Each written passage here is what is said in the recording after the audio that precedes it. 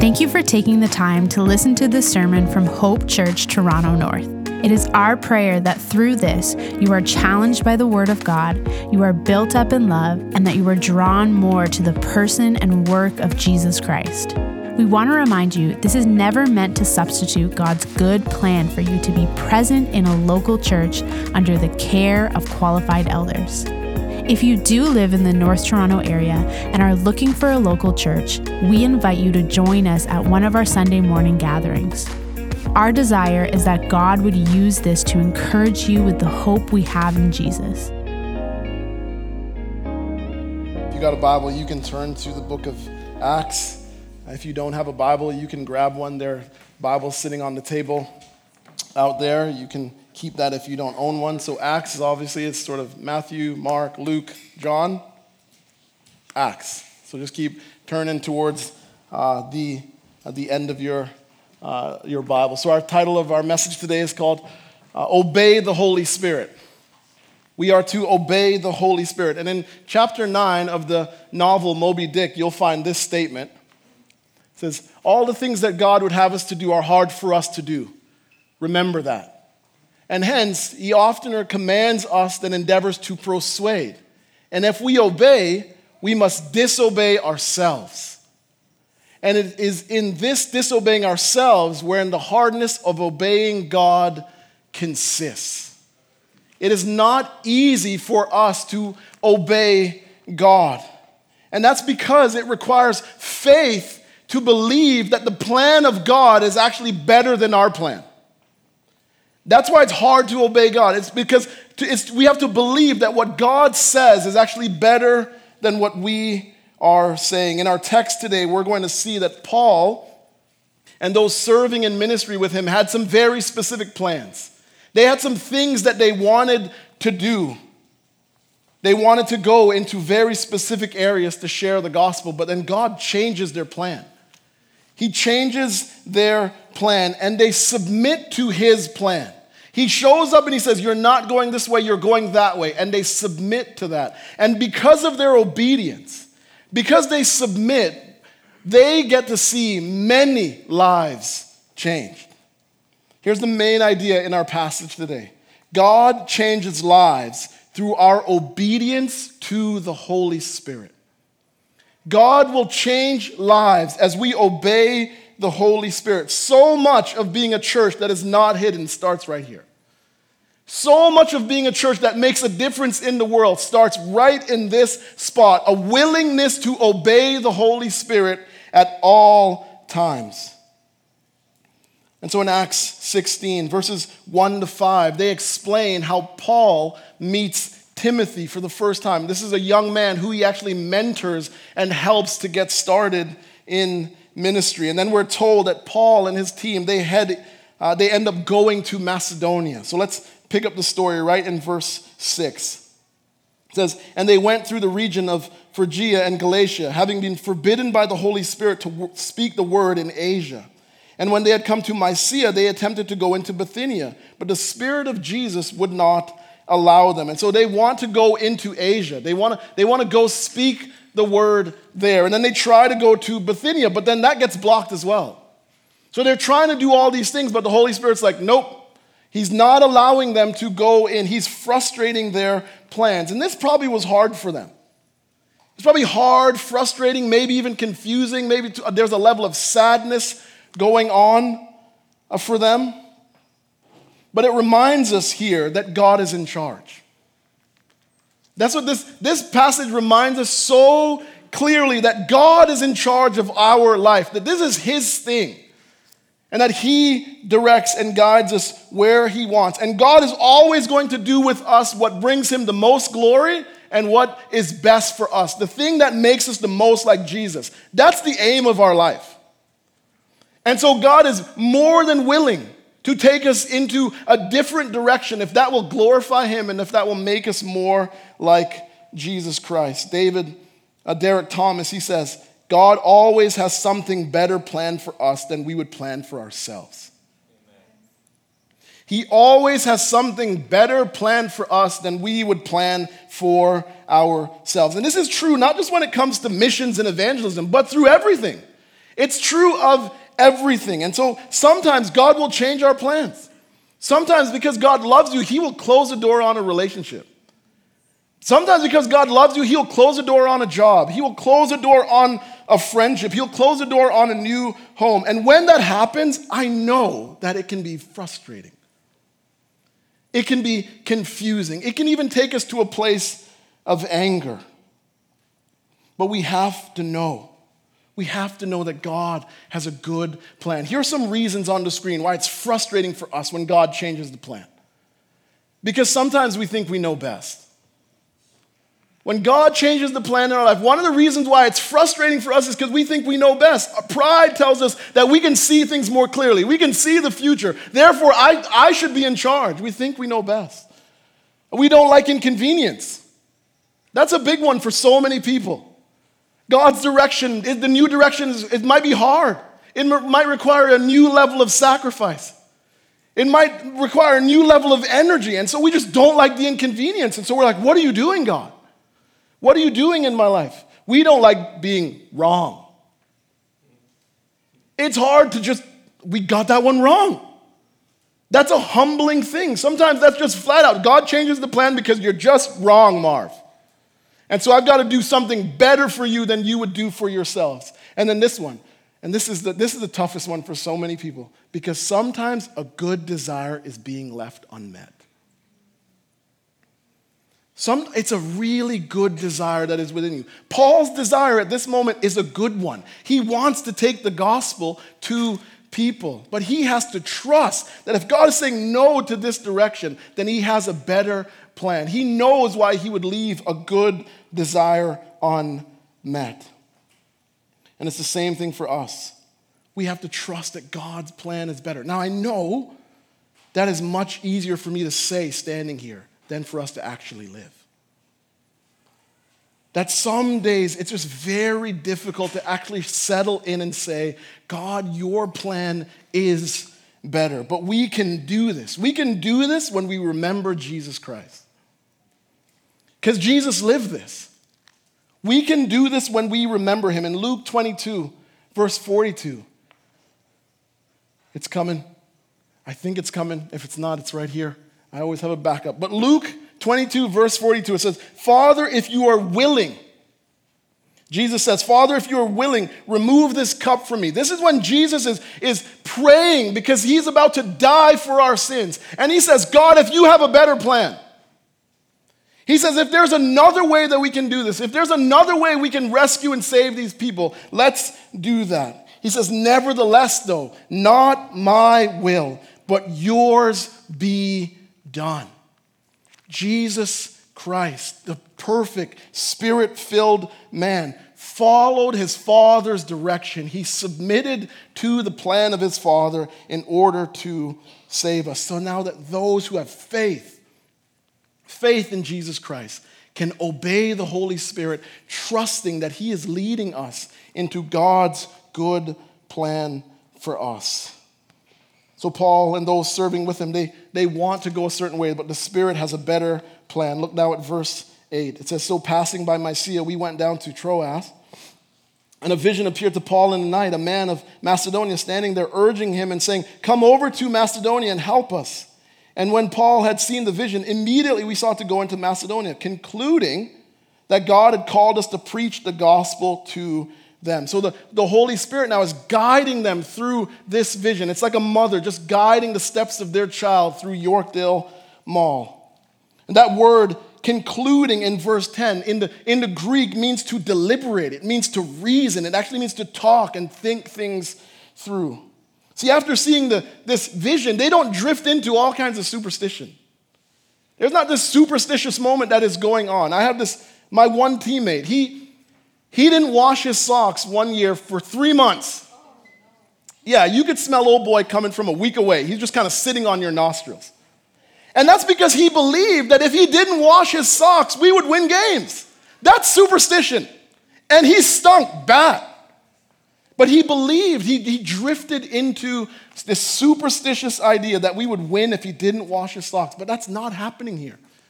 It's not superstition. They talked. They prayed together. And once they concluded that God was leading, their obedience was immediate. There was immediate obedience. And God uses their obedience to change the life of many people. And we're going to see now that the lives that God changes shows us that the church is supposed to be this beautiful mix of all types of people. Verse 11 says, so setting sail for Troas, we made a direct voyage to Samothrace and the following day to Neapolis, and from there to Philippi, which is the leading city of the district of Macedonia, a Roman colony.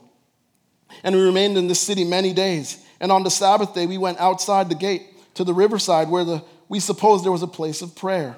And we sat down and spoke to the women who had come together.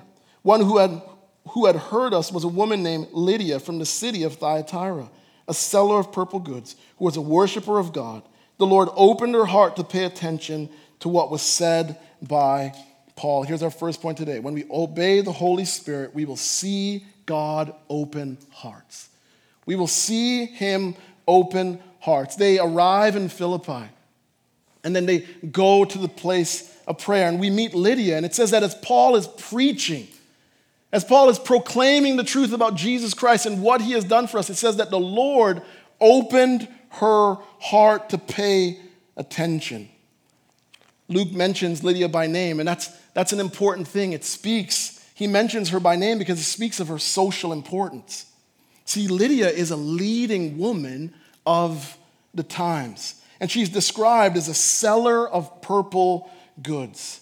And we're told she's from Thyatira. Now, when you do your research, Thyatira is actually in Asia.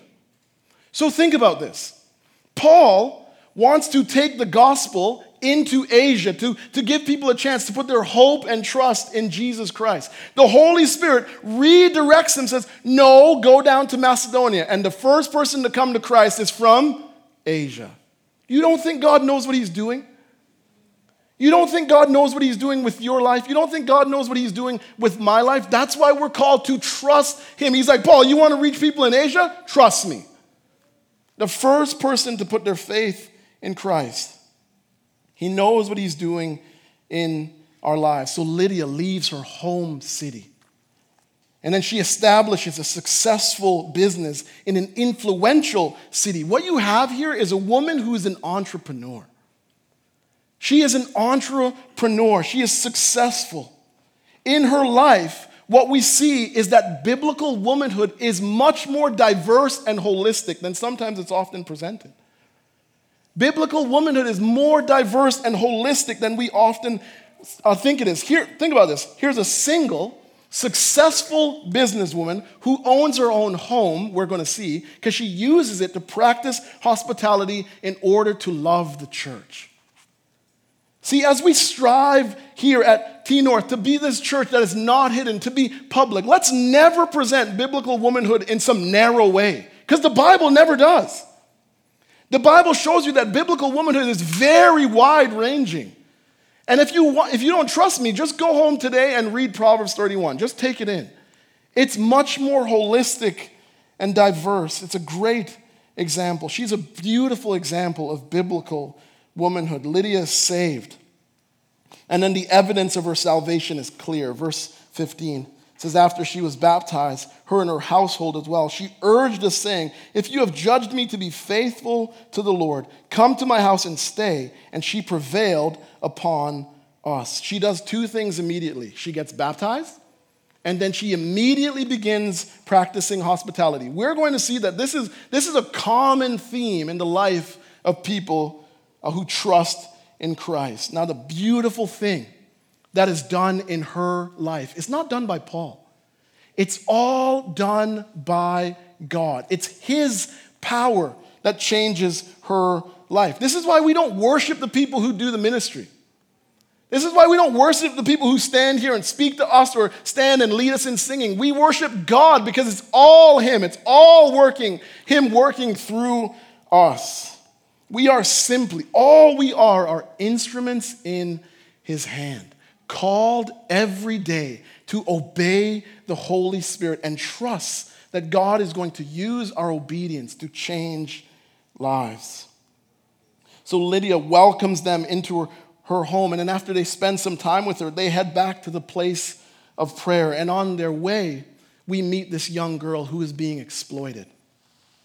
Look at verse 16. It says, as we were going to the place of prayer, we were met by a slave girl who had the spirit of divination and brought her owner much gain by fortune telling. She followed Paul and us, crying out, these men are servants of the Most High God who proclaim to you the way of salvation. This she kept doing for many days. Paul, having become greatly annoyed, turned and said to the spirit, I command you in the name of Jesus Christ to come out of her. And it came out that very hour. Here's our second point. When we obey the Holy Spirit, we will see people experience freedom. We will see them experience freedom. This young girl has a sad life. She is possessed by an evil spirit. But notice that she's also owned. She has some evil owners who are taking advantage of her. They keep a close watch on her because they make money off of her. They're exploiting her. And she kept calling out who Paul and Silas were and what they were doing. This is similar. This is similar to what the demons do with Jesus. When they see Jesus, they call him out as well. In Luke 4, I think it's coming. There it is. The demons say, what have you to do with us, Jesus? Have you come to destroy us? I know who you are, the Holy One of God. See, Paul and Silas, they served God with their life, but Jesus Christ, the Holy One of God, was the ultimate, perfect, sinless servant of God, who in Philippians 2, verse 8 said, humbled himself by becoming obedient to the point of death, even death on a cross. Jesus served us. So now we can turn around and be called servants of God who give our lives for Jesus Christ, who obey the Spirit as he leads us. And so the girl's following them and she's calling them out. And so Paul tells the Spirit to leave her. Verse 18, this she kept doing for many days. Paul, having become greatly annoyed, turned aside and said to the Spirit, I command you in the name of Jesus to come out of her. And it left her. Now, it doesn't leave her because Paul has the power. It leaves her because of the name of Jesus Christ. That's where all the power is. It's not because of Paul. It's because of Jesus Christ that this young woman experiences freedom from the bondage that she is in. She was in bondage to this evil spirit, but she was also in bondage to these evil people. And when the spirit left her, their hope of making money left them. It's like, and they're upset. When their hope of gain is gone, they're mad, like Draymond Green after getting called for a foul. Just angry. Look at verse 19. But when the owners saw that their hope of gain was gone, they seized Paul and Silas and dragged them into the marketplace before the rulers. And when they had brought them to the magistrates, they said, these men are Jews and they're disturbing our city. They advocate customs that are not lawful for us as Romans to accept or practice. They react in violence. It says that they drag them in. They're unhappy. And that's because they're obsessed with money. That's what you have here. These are people who are obsessed with money. It's their God. Money is more important to them than the dignity and welfare of this young girl. You see that? They don't care anything about her. They don't care at all what she is actually going through. They don't care at all how miserable her life must have been to be possessed by this spirit and being used every single day. They don't care at all. This is what money does to your heart when you love it. It makes you cold. It makes you callous. It makes you use people. And it's evil. Some of the worst forms of oppression and exploitation in our world come from this sin, the love of money. Pornography, sex trafficking, cheap wages, the Atlantic slave trade. All of these things are because people are obsessed and they love money. These things remind us, when we think about them, they remind us how evil we can be when money is our God. 1 Timothy 6 verse 10 says, the love of money is a root of all kinds of evil. See, money in itself is not evil. Money can be used for a lot of good. The offering that we give every week here goes to pay so that we can use this space to gather as a church. Money can be used for good, but money is not evil. But when we become obsessed with it, when we love it, when that's all we go after, and some of us have to admit, we've been in that spot, that we love money. It says it leads to all kinds of evil. She was in bondage, but so were the people who owned her. She's not free, but neither are they. They're in the grip of bondage because money is their God. And just like them, people in our culture are in bondage to money. It's their God. And it's because money brings this feeling of power.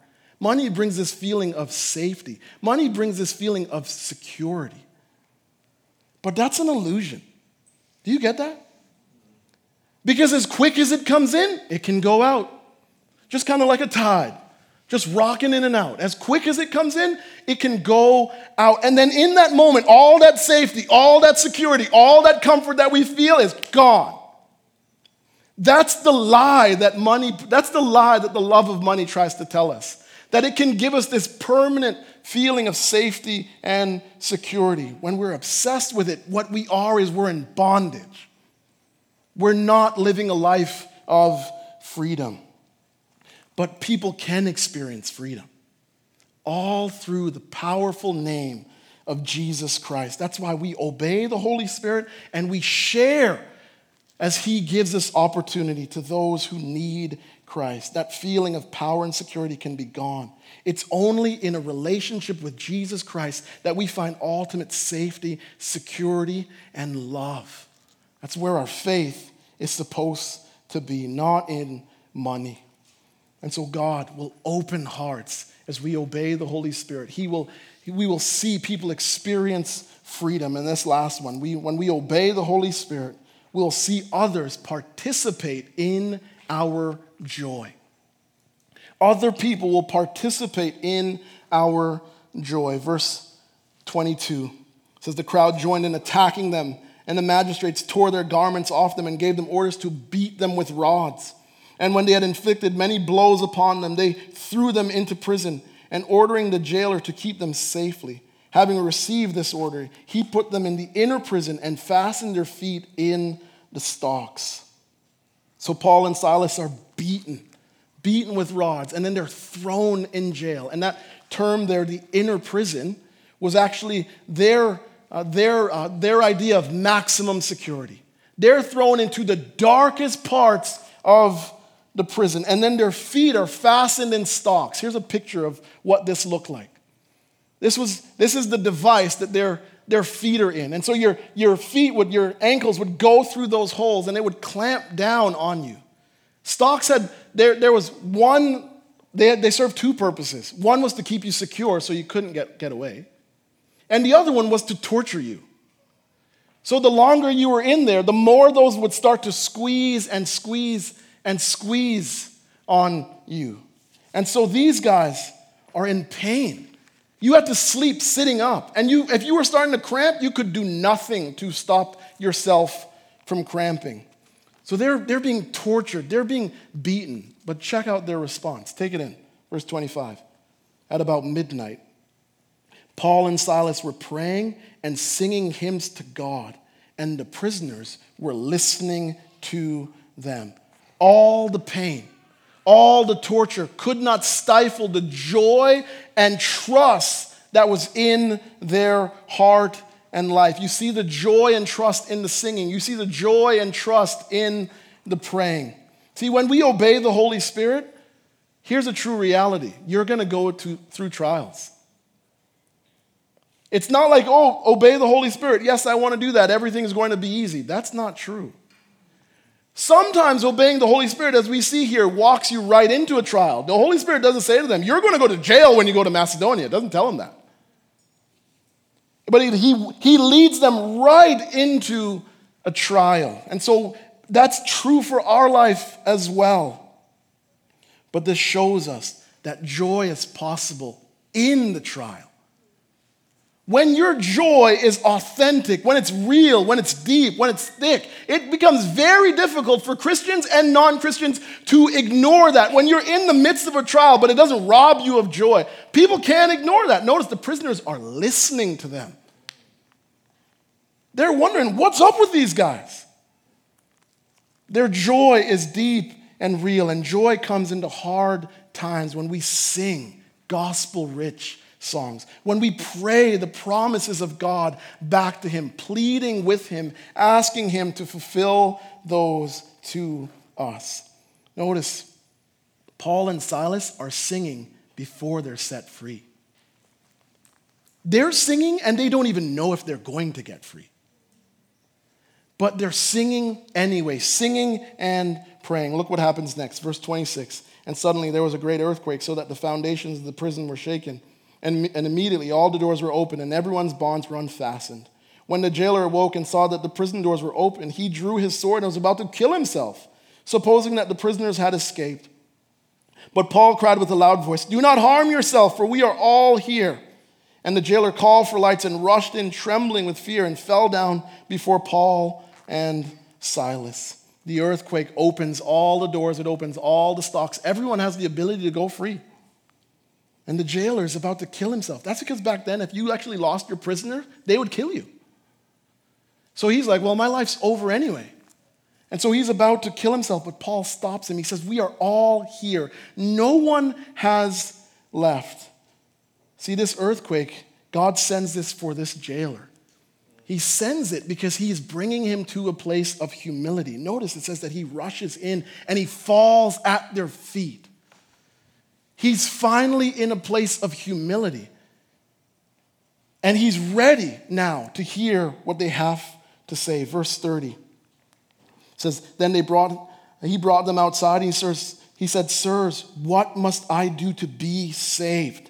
And they said, believe in the Lord Jesus and you will be saved, you and your household.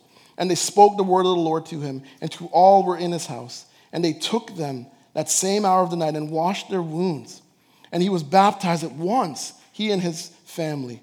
Then he brought them to his house and set food before them. And he rejoiced along with his entire household that he believed in God. The jailer asked a question that everyone should be asking. What must I do to be saved, he says. That's a question every single person needs to answer. Because when we actually stop and think about our life, we realize that we have sinned against God. And that there's a moment coming where we will stand before God. And that we have to think, how am I going to be saved from that? How do I have an advocate? Who is going to help me before God the Father? They tell him, verse 31, they say, believe. Believe in the Lord Jesus and you will be saved, you and your household. They tell him the way of salvation. To the non-Christian who's sitting in the room, if you want to know who can save me from myself, who can save me from all this sin, Jesus Christ can. You are to believe the gospel, that he gave his entire life for us on the cross, and that when we trust in Jesus Christ, that his perfect life is credited to us, that we are counted righteous with him, that he rose on the third day, that he is going to come back, and that all those who are trusting in him will stand there with him next to them as their advocate before the Father. That is how we will be saved. Everything outside of that, you are in trouble. And they love him enough to tell him. And you see in the life of the jailer that one of the things that keeps people out of the kingdom of God is pride.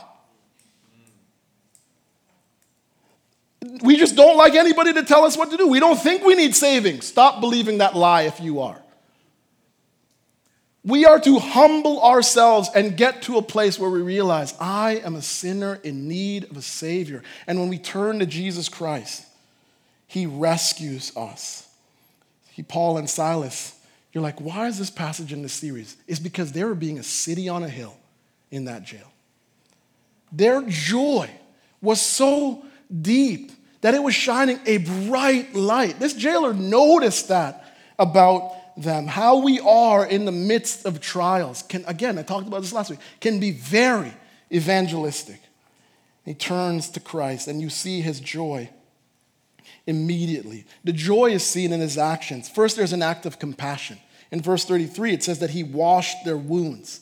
You got to think about this. Before, all this jailer wanted to do was punish these guys. When he threw them in the darkest part of the prison, locked them in a device that was crushing them.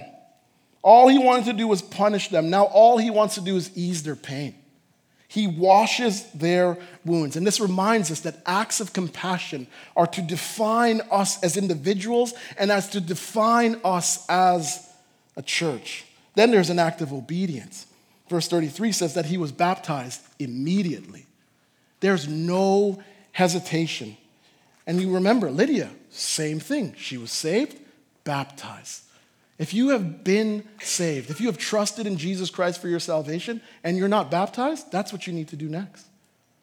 That is the next step of obedience for you. You are to obey the Holy Spirit and take that step. And if you want to be baptized, just come talk to me after. We are going to do a baptism service at some point in this year, but we want to baptize you if you have not been baptized. So there's compassion, there's obedience, and then there's an act of hospitality.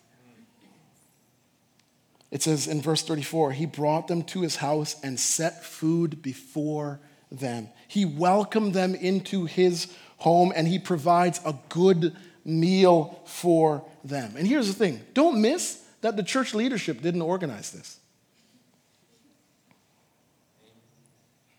Yeah, amen, Yogi. No church leadership organized this. This is just a brother in Christ taking the initiative to invite a bunch of brothers over to his house. That's all. Don't be that person who's like, the church never does anything to connect us to one another, blah, blah, blah. Don't do that. Don't be that person. Just be the person who takes the initiative. Don't spend so much time complaining about it. Just be about it. It's actually commanded in Scripture. Hebrews says, don't neglect to show hospitality to strangers. That's a good word. Not just people you know and like. Not just people who's like, it's easy to be with these people. They never stay too long. It says to strangers, people you don't know. Actually go out of your way to meet those people and invite them in and find that your life will be changed as you realize how people view and are navigating life in different ways, different than you. That you are to do it with strangers. And then this is really good. 1 Peter 4:9. Show hospitality to one another without grumbling. So don't just invite them in and be like, man, I wish these people would leave. Or when they go after, sort of grumble about it. Oh, that was really tough. You're supposed to do it full of joy. You don't think the people can feel it when you don't want them in your space? We are to do it without grumbling, with joy. It's commanded. It's through hospitality that we learn about one another. That we learn about each other's culture, the way cultures think about different things. It's through hospitality that we encourage those people who are discouraged. I want us as a church always to be looking out for those kinds of people. Who is the person coming in here, and you can tell by their countenance, by their demeanor, that they're just in a real hard spot. And invite that person in. Go over to them and just say, what's going on? How can we love you as a church? That's what I want here. And your elders, not just me, our elders feel the very same way about this. I've said this multiple times. If this is just a Sunday in and out thing, this is not good. That we are to get into each other's lives. I make a mean jerk chicken, so at some point, I just came from nowhere. Okay. So hospitality is a way that we encourage those who are struggling. Hospitality is a way that we share our joy. It's a way that we share our joy as we obey the Holy Spirit and welcome Christians and non-Christians into our homes. So we don't just show hospitality to those who are in Christ. We show it to those who are outside of Christ as well, as a means of saying, look at the joy that I have in my life. Look at this. We are struggling, yes, in so many ways, but the joy here is deep and it's real. And they're like, why? Because of Jesus Christ. And so we welcome people in. The practice of hospitality will change our life, and it will change the life of other people. This jailer is a completely changed man. He is full of joy. That's why it says that he rejoiced in verse 34, that he had believed in God. He's participating now in the joy that he saw in Paul and Silas, and all because they obeyed the Spirit. All because they said, God, your plan is better than my plan. God had something better planned for them than they had for themselves. As we strive here to be a church that is not hidden, a city on a hill, let's follow their example, submitting to the Spirit's leading as he speaks to us through the Word and through others. You're like, how do I follow the Spirit? The Spirit speaks to us from the Word of God. And he speaks to us through other trusted believers. And as we follow his leading, let's be confident that he will change lives, our life, and the life of other people. Wealthy people, like Lydia. She's wealthy. Poor people, like this slave girl who's being abused and used. Middle-class people, like this jailer. Trusting that as we obey the Spirit, God will use it. Let's pray. Father, we thank you for your Spirit, who we are called to obey every single day, who as he leads us will lead us into things that are hard for us at times, but Lord, reminds us that joy is possible, who leads us to people who you will open their hearts as we are faithful in sharing the gospel with them, telling them about Jesus Christ. And so, Father, we thank you that you love us and that you have given your Spirit to be in us. You have left your Spirit here, Lord. This song that we're going to sing says that we have your Spirit with us until the work is done. There's work to do. And it starts, God, by us being willing to trust your good plan for us, wherever you lead, knowing, Lord, that wherever you have us, that we are not alone. That we can say, hallelujah, that your mercy is with us every day. And so, God, I pray that you would help us to be people who obey the Holy Spirit and disobey ourselves. We pray in Jesus' name.